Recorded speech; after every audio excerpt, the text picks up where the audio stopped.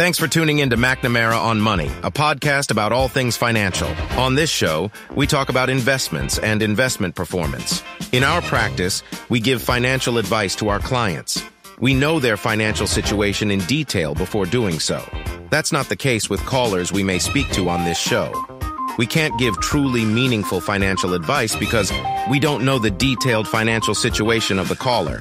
Any suggestions we make to callers are generic in nature and meant to steer a caller in the right direction.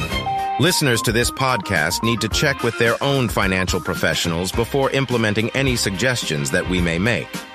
Good morning. You're listening to McNamara on Money. I'm Alyssa McNamara Reed. Happy weekend, everybody. I'm joined this morning by my brother and business partner, Justin McNamara. Good morning. Good morning.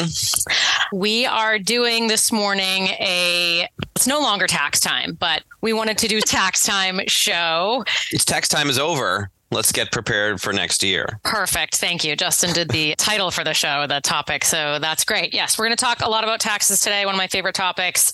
Just the idea is to go through some of the changes in the tax legislation this year.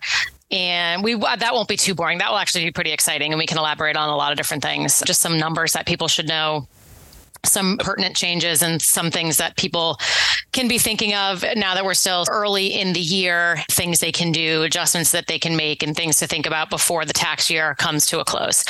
So I thought we would start this morning by going through a bunch of numbers, and I promise we'll make this fun. In the tax code, there are contribution limits, there are income restrictions regarding contributions to investment accounts, there are tax brackets, there's a lot of different things that we can go through that affect not only your taxes, but your investments, your retirement investments.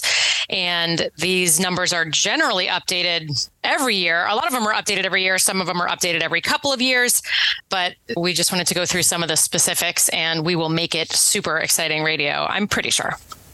Yeah, I was going to say, you promised earlier. I'm not sure we can make that promise, but we're going to do our best. The people that would know that they'll be bored by this have already tuned out. So we'll make it pretty exciting for everybody that's left listening. But I always am pretty good at making taxes exciting and relating them to real life and to your personal investments and finances. Yeah. I was thinking that this would be a good topical show because of tax time. We just got through with tax time. But yeah, maybe people don't want to talk taxes right now. Maybe they're done with it. And they said, and now I'm bringing up a sore subject. So hopefully people are okay with a tax discussion this soon after April 15th or April 18th, whatever it was this year. But do you know what everybody wants to talk about is tax planning. Right. And saving money. That's right. And being as efficient as they can as possible from a tax perspective. So let's call that we'll call this sort of our touching on tax planning type show. Everybody likes to talk about that. Yep. All right. So where should we start? I pulled like a 2-page, I know you have one as well. Yeah. Just an update on numbers. And I guess we can just talk about, first of all, tax brackets. And again, I don't think we need to get into these too detailed. This is a set of numbers that's much easier understood looking at it visually. Yep. And actually, if anybody wants to look at it and follow along, honestly, Googling 2023 tax brackets. And this is what I do in the office. I Google 2023 tax brackets. I click on images, and there's a lot of images available out there. Easy to read. What are the tax brackets this year? So if anybody wants to follow along, that's a good way to do it. Yep. You cannot. Yeah. I can't memorize them either because most of them are all inflation adjusted. So and they're weird. They're these weird numbers, right? Yeah. It's $364,200. Yeah. They are, I know ballparks, but yeah, if you want the exact numbers, generally speaking, Google is your best friend here. Yeah. And I might actually do that myself because looking at the format that I'm looking at, it's really hard to read. But basically we have 1, 2, 3. I think we have 7, right? 1, 2, 3. Yeah, 7 different tax brackets. So in the U.S., we have what's called a tiered tax system or a gradual tax system. Yep. So the more taxable income that you have in a given year, not only the higher your taxes are in terms of a dollar amount, but the higher the percentage of your income you're paying in taxes. So, for example, we have brackets that go all the way from 10%, taxing you at 10% of your taxable income, all the way up to 37%. And these are federal taxes. And in Massachusetts, for example, state taxes would be in addition to that.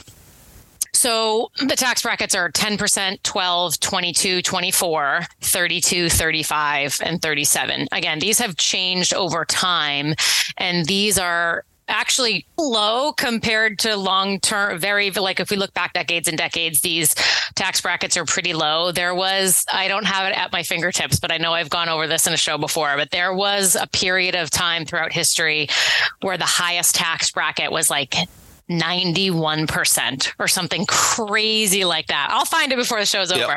But, and even just what was it, 6 years ago when these new tax bracket came out, the highest bracket back then was 39.6, and that bracket is actually set to come back in 2026 unless there's further legislation. So these brackets, the 10, 12, 22, 24, 32, 35, and 37, these are set. This tax code is set to what's called sunset or go away unless there's further legislation. And I believe that's at the end of tax year 2025. I think that's right. Yeah, I saw a webinar coming up on that. I remember when that passed, and I said, "Oh man, that sounds like a long time in the future." Yeah, and here we are. And then we got to start preparing for it. I do have the tax rates, the marginal tax rate, just because you brought it up. It has not been. We dropped below the 50% rate in 1986. Yeah. So it was 50 in 1986. It topped out in 1945. 40s, area at 94%. Yeah. 94%. That's crazy. Even post-war in the 50s, it was 91%, and then it went into the 70s. In the 70s, it was still in the 70s percentage. Yeah, this was for very high income earners, and it was gradual. Most average income earners weren't paying taxes. This is marginal. Average earners weren't paying taxes at that rate, but the very wealthy in that period, in those years, were paying taxes at crazy high percentages, in my opinion. And especially compared to where they are today. Tax brackets right now are historically pretty low.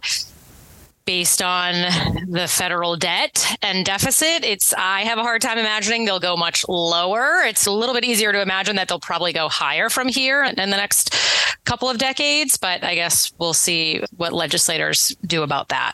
Yeah, we don't need to go through specifics, I don't think, of where the income rates fall, but people should know that, for example, a lot of... let's do a few. Do you want to do it? I think just a few. Maybe we'll just pick out a few of the... Sure. I think maybe the more...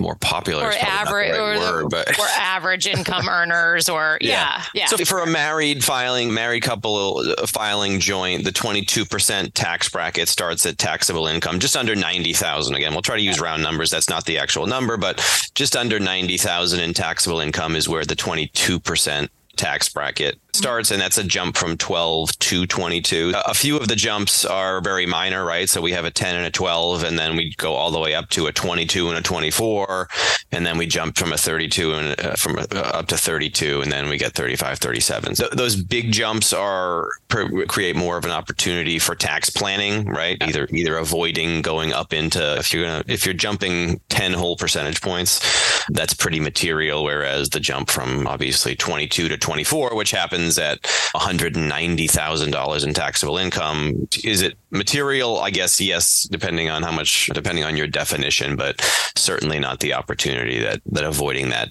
10% jump is. So I think we do a lot of tax planning around that area, especially with retirees whose incomes tend to drop low. Thought I'd mention that one. Important for people to know that you're not if you're married, you're not in the 37% tax bracket until your taxable income is over, $693,750. So that's a pretty high level of earning to get into that 37% tax bracket. Yep. Also important to note that that whatever income tax bracket you fall into is based on your taxable income.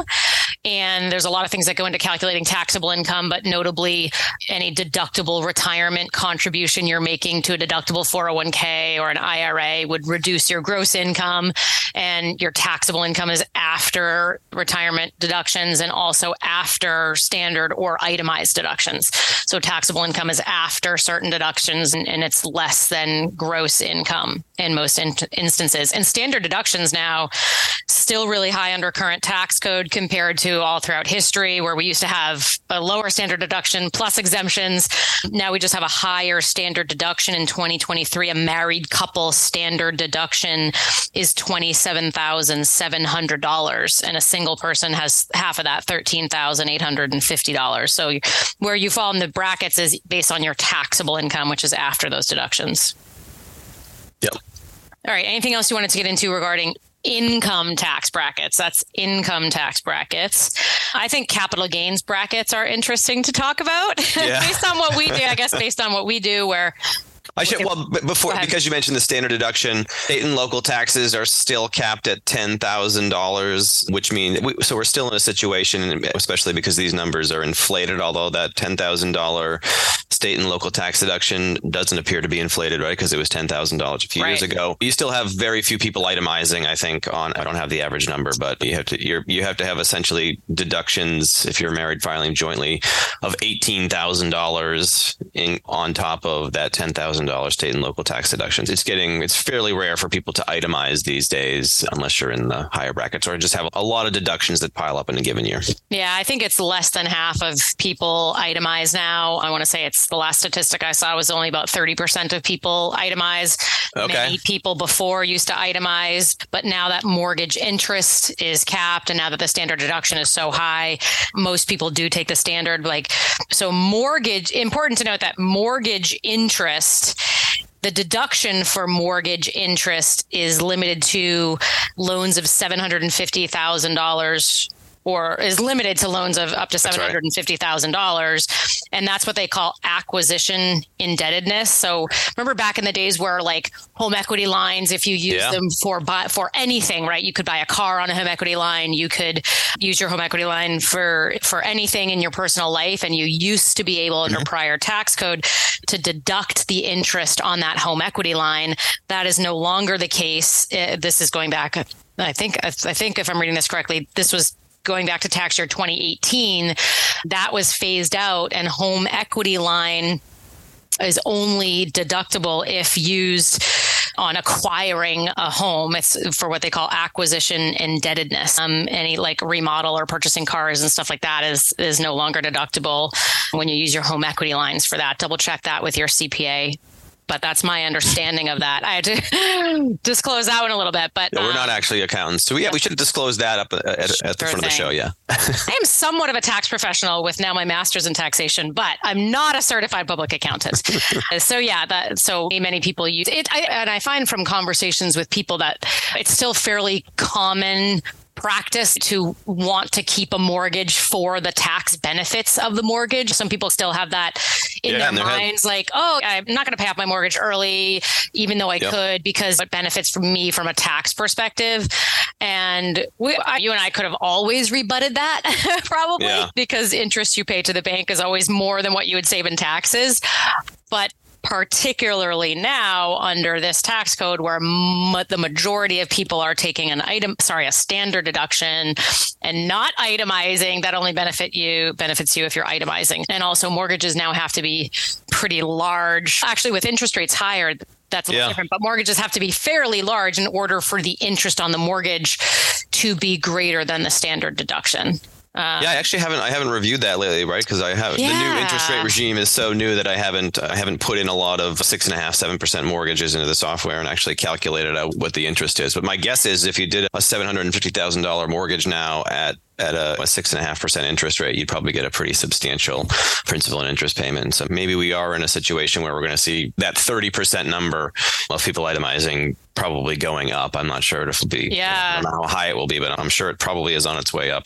Well, if we figure it this way, a $400,000 mortgage right now, if I use 6.5%, that's $26,000 of mortgage interest, which is slightly less than the standard deduction. The standard deduction for a married couple, $27,700, is 6.5% of about $425,000. So if your mortgage is more than $425,000 as a married couple, then the tax benefit would likely benefit you. But if your mortgage is smaller than that in today's interest rate environment, then it probably doesn't.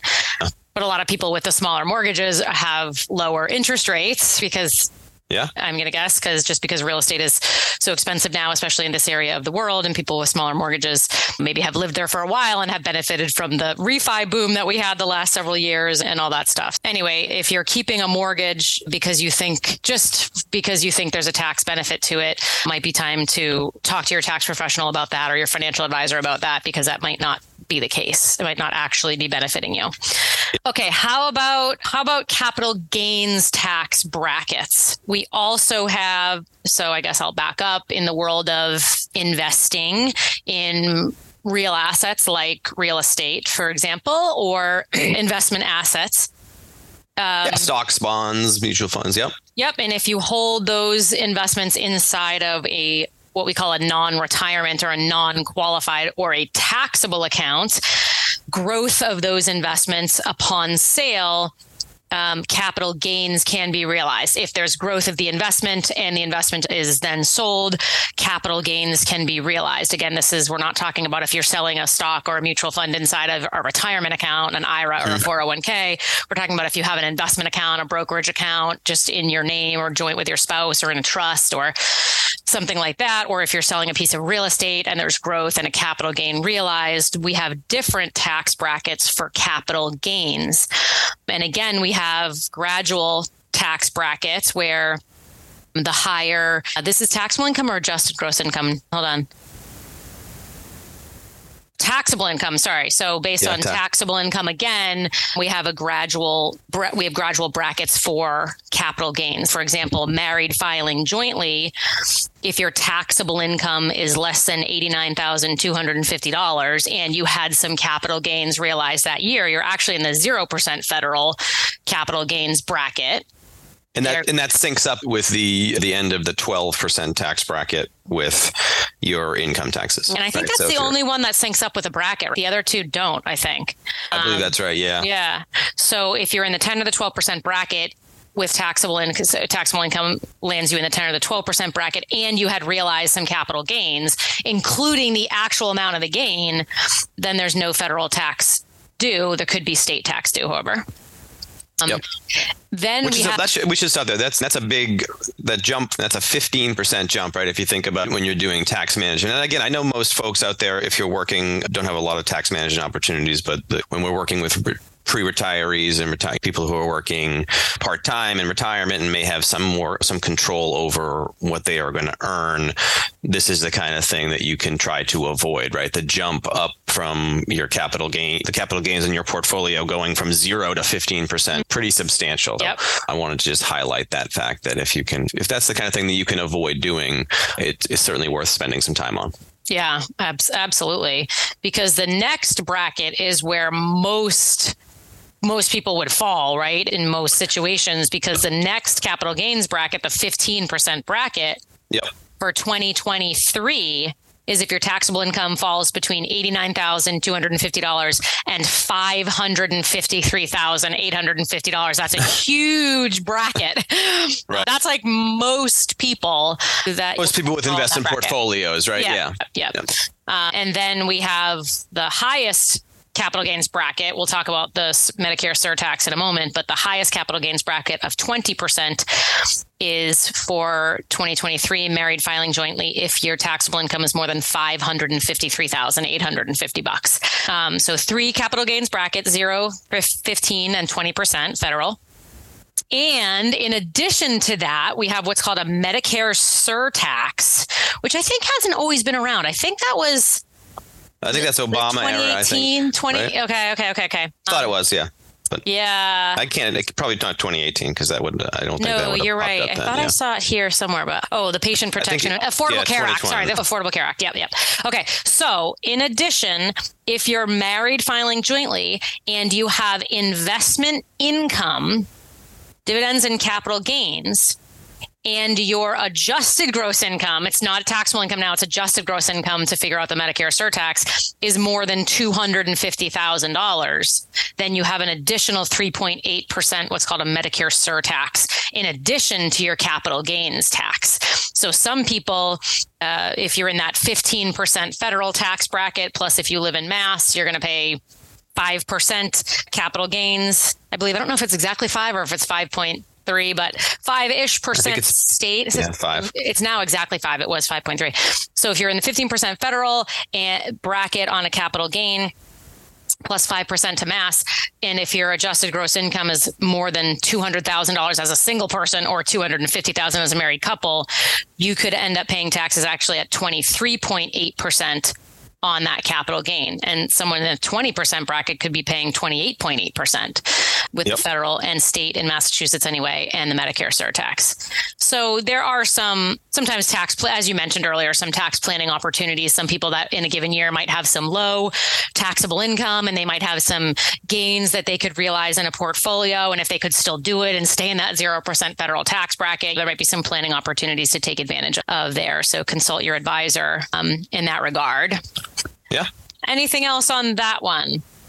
No, I don't think so. No, yeah, again, that's the kind of thing that, unfortunately, and I know we'll talk about this later in the show, sometimes capital gains they can be uncertain, right? It's not always the kind of thing that you can control. If you own investments in mutual funds, you're not always in charge of when a capital gain shows up, especially with those kinds of jumps, right? At married filing jointly at $89,000, you're jumping from 0 to 15. And then when you hit 250, you're up 15 to all of a sudden you're at 18.8. It's the kind of thing you want to pay attention to. And we can talk later in the show about maybe some ways to minimize that uncertainty if you're in an investment portfolio that has some surprise capital gains, which does happen from time to time. Okay, we have to take a break actually, and we're going to continue along. Maybe we'll talk about some retirement contribution limits and some eligibility restrictions and things like that. We're having a tax planning type show. What's your official name for the show? I don't have it in front of me.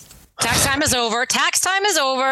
Let's get ready for next year. All right, love it. We're just taking a quick break. You're listening to McNamara on Money. I'm Alyssa McNamara Reed, joined this morning by my brother and business partner, Justin McNamara.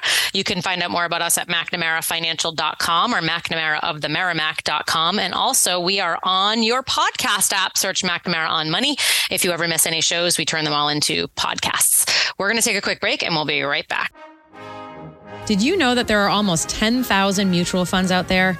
Not to mention almost 2,000 ETFs? And what's an ETF? Given these overwhelming numbers, how do you go about selecting what's appropriate? Hi, this is Alyssa Reed with McNamara Financial in Marshfield. If you're ready to let a professional worry about your investments, visit us at McNamaraFinancial.com. And we're back. You're listening to McNamara on Money. I'm Alyssa McNamara Reed. Thanks for tuning in, everybody. We're having a tax planning type show. My brother and business partner, Justin McNamara, and I are your hosts for the morning. Good morning. Good morning.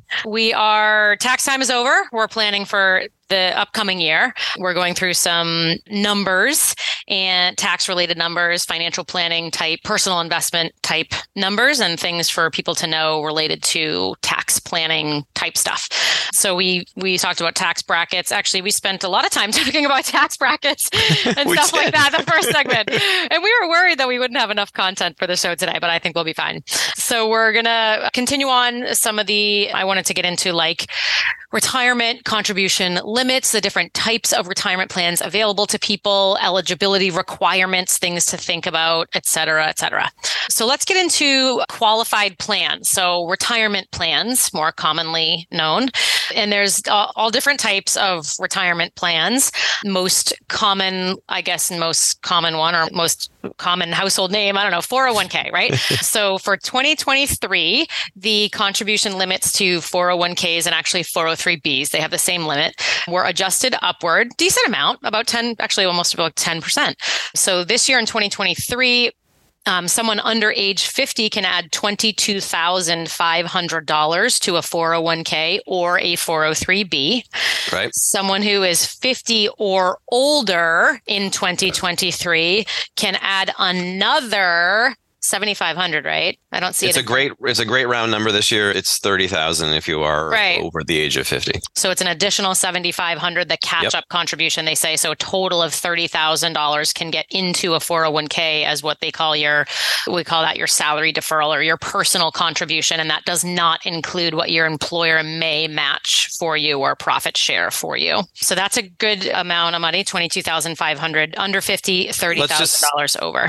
Yeah, I think we should just stop there because that jump is so significant, right? Obviously, we had substantial inflation last year, so they inflated that number pretty significantly. If this is the kind of thing that you want to review now, depending on how you have your 401k contributions scheduled, right? Not everyone got a raise of 10% last year. Right. And so if you were on pace last year to put in $25,000 and your income didn't increase substantially, you probably want to review that and say, oh, am I on track to max out my 401k if that's what you're planning to do, right? Because that jump is so big that it may have jumped over what your scheduled contributions are going to put you out at. So just it would take some time to review that one. Take some time to make sure you're on pace if you want to be maxing it out. Because some folks have their 401k deductions done in a flat dollar amount, right? They say, I want to put in $1,000 every 2 weeks or whatever the number is. And it may not always be a percentage of salary. So the percentage of salary generally would keep you up somewhat with inflation, assuming you're getting inflationary raises. But especially if you're on a flat dollar amount, you're probably going to be well behind the max this year. Right. Let's sidetrack for a moment because I get this question quite a bit regarding, or I have these conversations quite a bit with people that are able to max their 401ks or 403bs. There are some people that like to do it early in the year, and there are some people that like to spread it out through the year.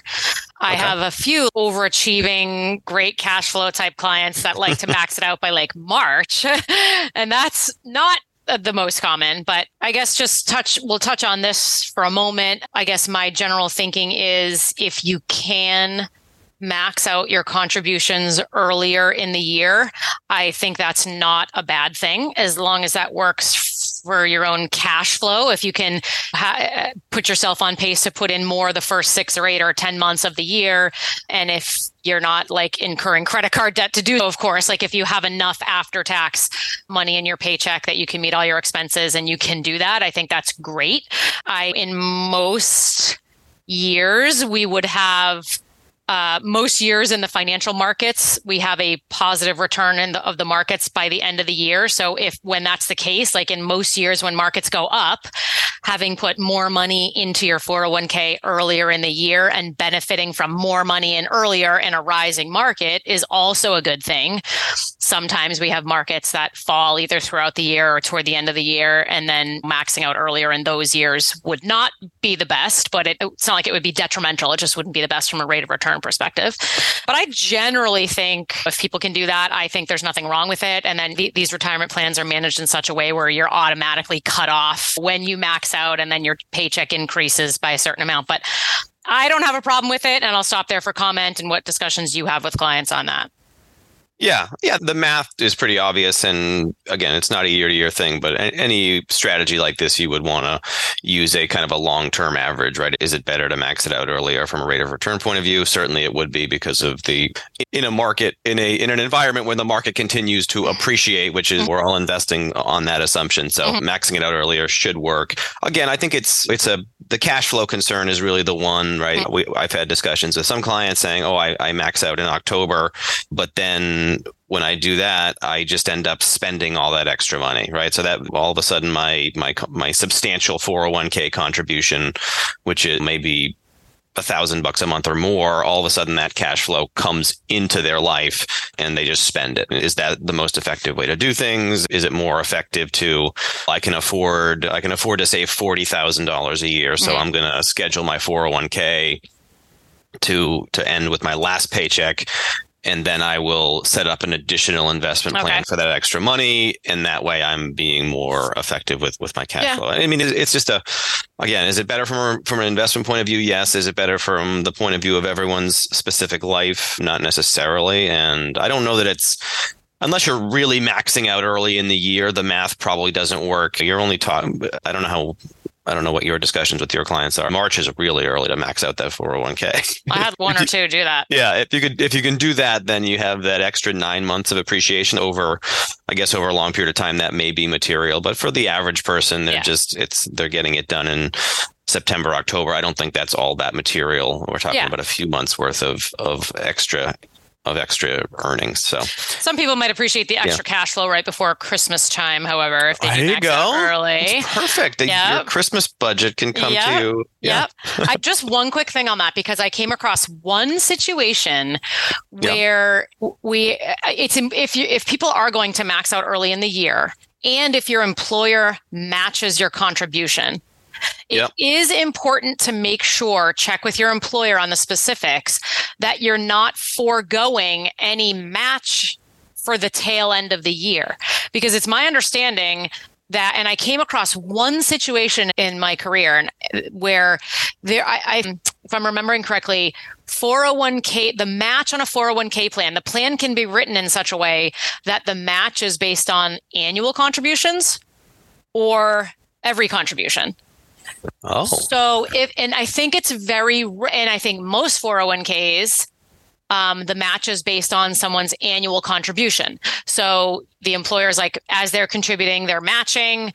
And then if there's a period of time where they're not contributing, there's no match. But then there's a true up calculation at the end of the year to make sure that the employer matched based on the annual contribution. But again, I came across one situation where a client had a 401k where the match was based on, like, it was either monthly or a bi-weekly contribution. So if they weren't contributing at all, like if they maxed out early and they were going several paychecks without a 401k contribution, they weren't receiving the match. Wow. So the employer was getting away a little bit with, and I don't know if they were doing it intentionally or not, they were getting away with not having to match that person's full based on their annual contribution. So they were losing a little bit of money. So that person, we ended up stretching it the entire year. I think it's really rare. And I talked to a 401k provider about that at the time. And they said it's pretty rare, but these plans can be written in such a way where the employers only have to match when an actual contribution goes in.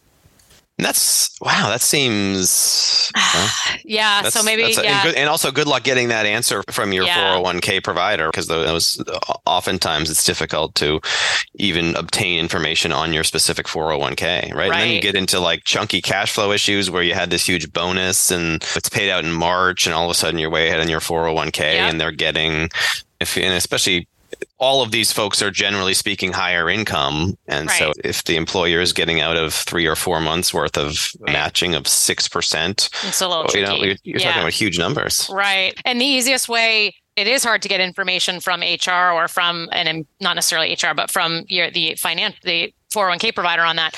But the easiest way for us to figure out, I had a few clients double check on it that were maxing early, is to make sure they're getting that true up contribution, which was usually like in January for the prior year, they would be getting an extra 401k matching contribution. And if that's happening, then we know it's all set. There is the true up calculation and we don't have to worry about it. So that's one way to know if, how your employer is doing the matching. So interesting to note, right? It is interesting. Yeah. Okay. So continuing along, contribution limits. So 401ks, 403bs can get a bunch of money in there. $22,500 for people under 50. Also 457s, which are deferred compensation plans, like the SMART plan, for example, in Massachusetts, a 457 plan. So those same contribution limits, $22,500 under age 50, $30,000 total over age 50. Thrift savings plan for federal, I think, is a 457 as well. Yes, that's correct. Yep. Okay. Then we have simple IRAs, common small business type 401k type plan, but it's for small businesses, 100 employees or less, to have a simple for your company. Yep. Those contribution limits are a bit lower, but if you have a simple IRA, if you work for a small business and that's their retirement plan, $15,500 over age 50. I'm sorry, under age 50. And what's the catch up, Justin? Thank you. $3,500. Why doesn't this sheet show that to me?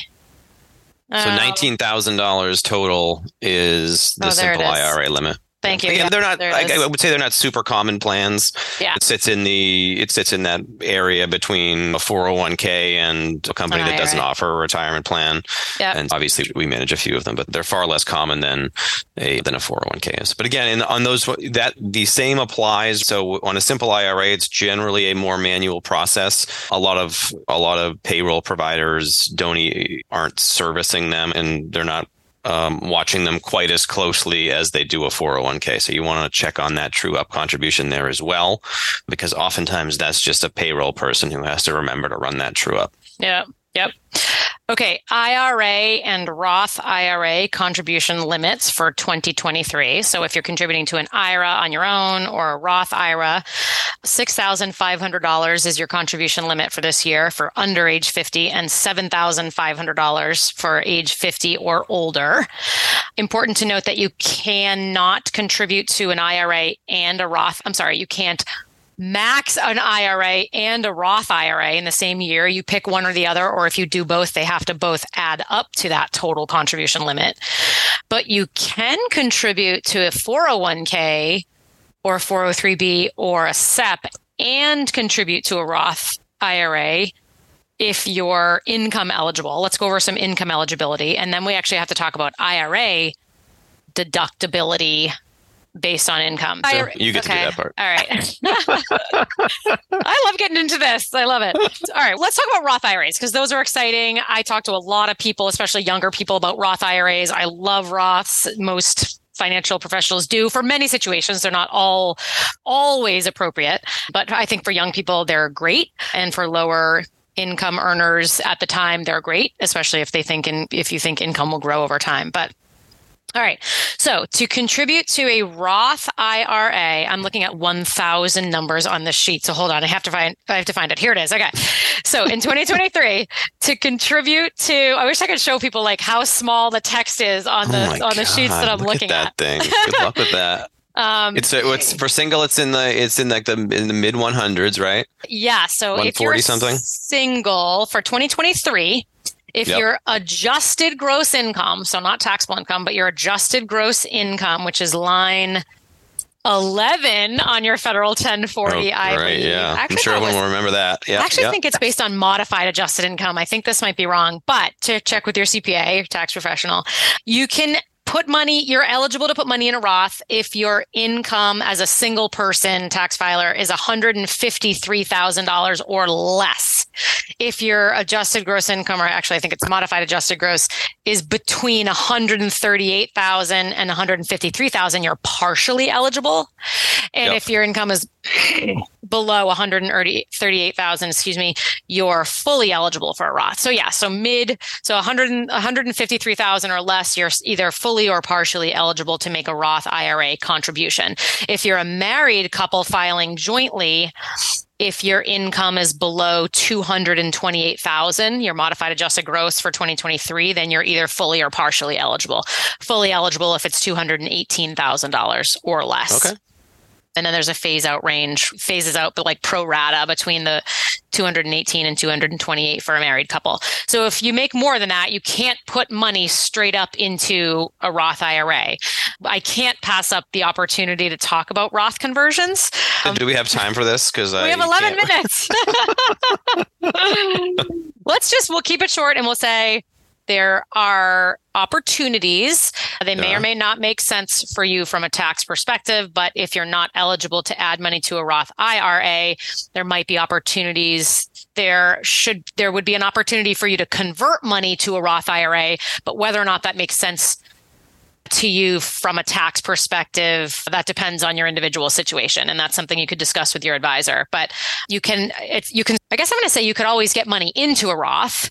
It's just a matter of what are the tax ramifications of doing so. So even if you're not eligible, you can convert money to a Roth because right now there's no income limits to convert money to a Roth. But that whether paying the taxes on that makes sense for you or not, that depends. Yeah. All right. That was like a minute or less. That comes up later in the show. So if you want to just handle it now, we can, because we should spend certainly some more time. I think the thing about Roth IRA and the reason that you want to review it all the time is because it's an annual decision, right? Yeah. Because your tax situation can be different every year. It's the kind of thing that you should at least review, right, every year. Yep. And Roth IRA, I think it's an even bigger issue is not the right word, decision when you're doing a Roth 401k. So if your 401k limit right now, you can put in $22,000 into a Roth IRA. So that's the cap. 401k, Roth Yeah, 401k. I'm sorry. So Roth 401k, you can get in $22,000. That's a huge number, and it's the kind of thing that you want to be reviewing on an ongoing basis. I was meeting with some clients the other day, and it just happens, right? You get to be middle aged. Sometimes you're busy, and then I've been contributing to my Roth 401k for forever, and now all of a sudden you look up and your income tax bracket is pretty high, right? Yep. All of a sudden.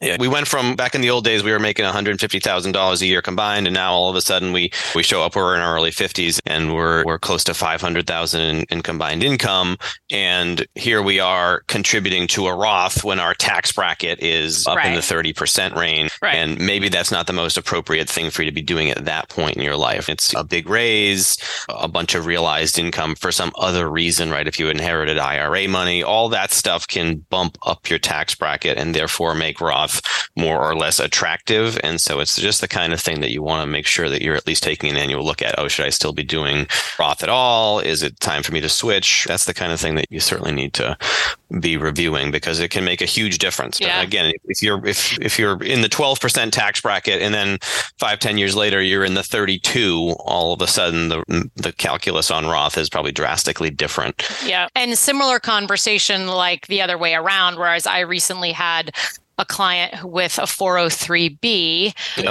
maxing and making deductible contributions, because most 403Bs that I've seen in my career, they haven't offered the Roth option. It's plan specific, whether Roth 401k, Roth 401(b) are offered by the employer. Roth 403Bs have not been very common. I think they will be more common in the future because of Secure Act 2.0 legislation at the end of last calendar year, where we're offering Roths in these plans will be more common. If not, certain situations, they're going to be mandatory. So anyway, I had a conversation recently with a older, higher income earning client with a 403B maxing it out, and he received notice that, there's now Roth option available. And I think we're not the only advisors that sort of tout Roth IRAs, and they're wonderful in many situations. And the conversation was, hey, look at this. Is this great? Should we do this? And similar conversation where, okay, first of all, you can't put more into the 403B to take advantage of Roth. You would have to forego some deduction to get money in the Roth. And does that make sense based on your bracket and your age and that stuff? So I think that's going to be common conversations in the coming years as Roth availability in retirement plans becomes more common, and does it make sense to take advantage of that? And again, case by case, even year by year conversation. Absolutely.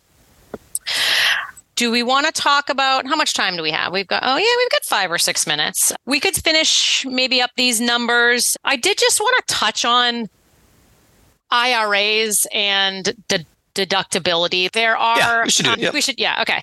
So I didn't want to get, because those rules get complicated once IRA deductibility gets a little complicated. That's okay. I got it right here in front of me in this check in 8-point text right here.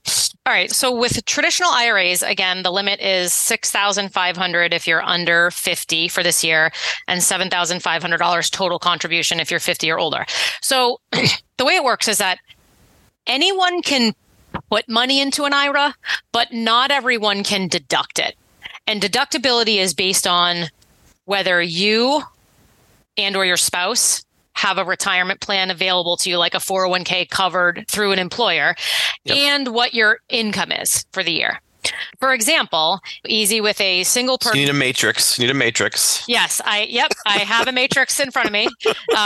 You absolutely need a matrix. Yeah.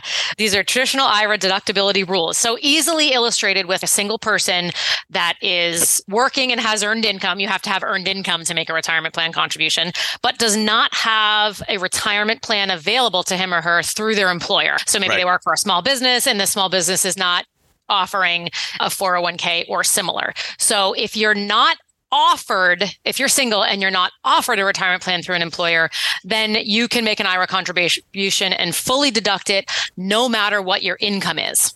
Okay. You could make $500,000 a year and still take a full deduction because you're not offered a plan through work. If you're married filing jointly, and if neither of this, let's say both spouses are working, neither of the spouses has a retirement plan through their employer, that's also easy. Both of them can contribute, take the full deduction. Where it gets complicated is if you're married and one spouse has a 401k available to them or a retirement plan available to them, then can the other spouse, for example, make an IRA contribution, and can we deduct it? That depends on what the taxable income is. So I won't go over all these, but like just for example, if you're married filing joint and one spouse is covered through their employer, so the other spouse can only take a deduction on an IRA contribution if the modified adjusted gross income is less than $218,000. Above that, you're either taking a partial deduction or no deduction at all. So it depends on whether or not there is a retirement plan available to you through work and what your income is. Okay, so it gets a little complicated. And again, there's lots of different situations. Who's making the contribution? Are you married? Are you not married? What's your level of income? So that's best to just check with your advisor on that. Those do get a little bit complicated. And we probably would bore people if we got into more detail on that one. Right. But I will editorialize a little bit here and say that I try to have people avoid doing a non-deductible contribution unless you're going to be doing maybe a Roth conversion away. With a Roth conversion. If you do a non-deductible contribution, you do have to track that cost basis. Yeah. The default, right, from the IRS's point of view and from your state's point of view is that any distribution from a retirement plan is taxable, and you have to then it's up to you to say, oh no, here's my cost basis on my retirement plan. So I'm always worried that if you're taking a non-deductible contribution and you're 45, and then you have to keep track of that cost basis until you're 65 or 70, and that worries me just a bit. People are changing accountants, right? That seems dangerous to me. So I do try to, unless you're really on top of your taxes, I tend to say to maybe try to avoid those. Or unless you have, for example, an advisor, if we had that client for that whole 20-year period of time, we could pretty easily pull a report of what were your total contributions. So if you're consistent with the professionals you're working with, right. Or if you're switching professionals, you're making sure to carry that information over. Again, we could, and most advisors could pretty easily generate that information. But like you said, if you're switching professionals and you're not remembering that stuff, that's where there could be, where there could be a gray area.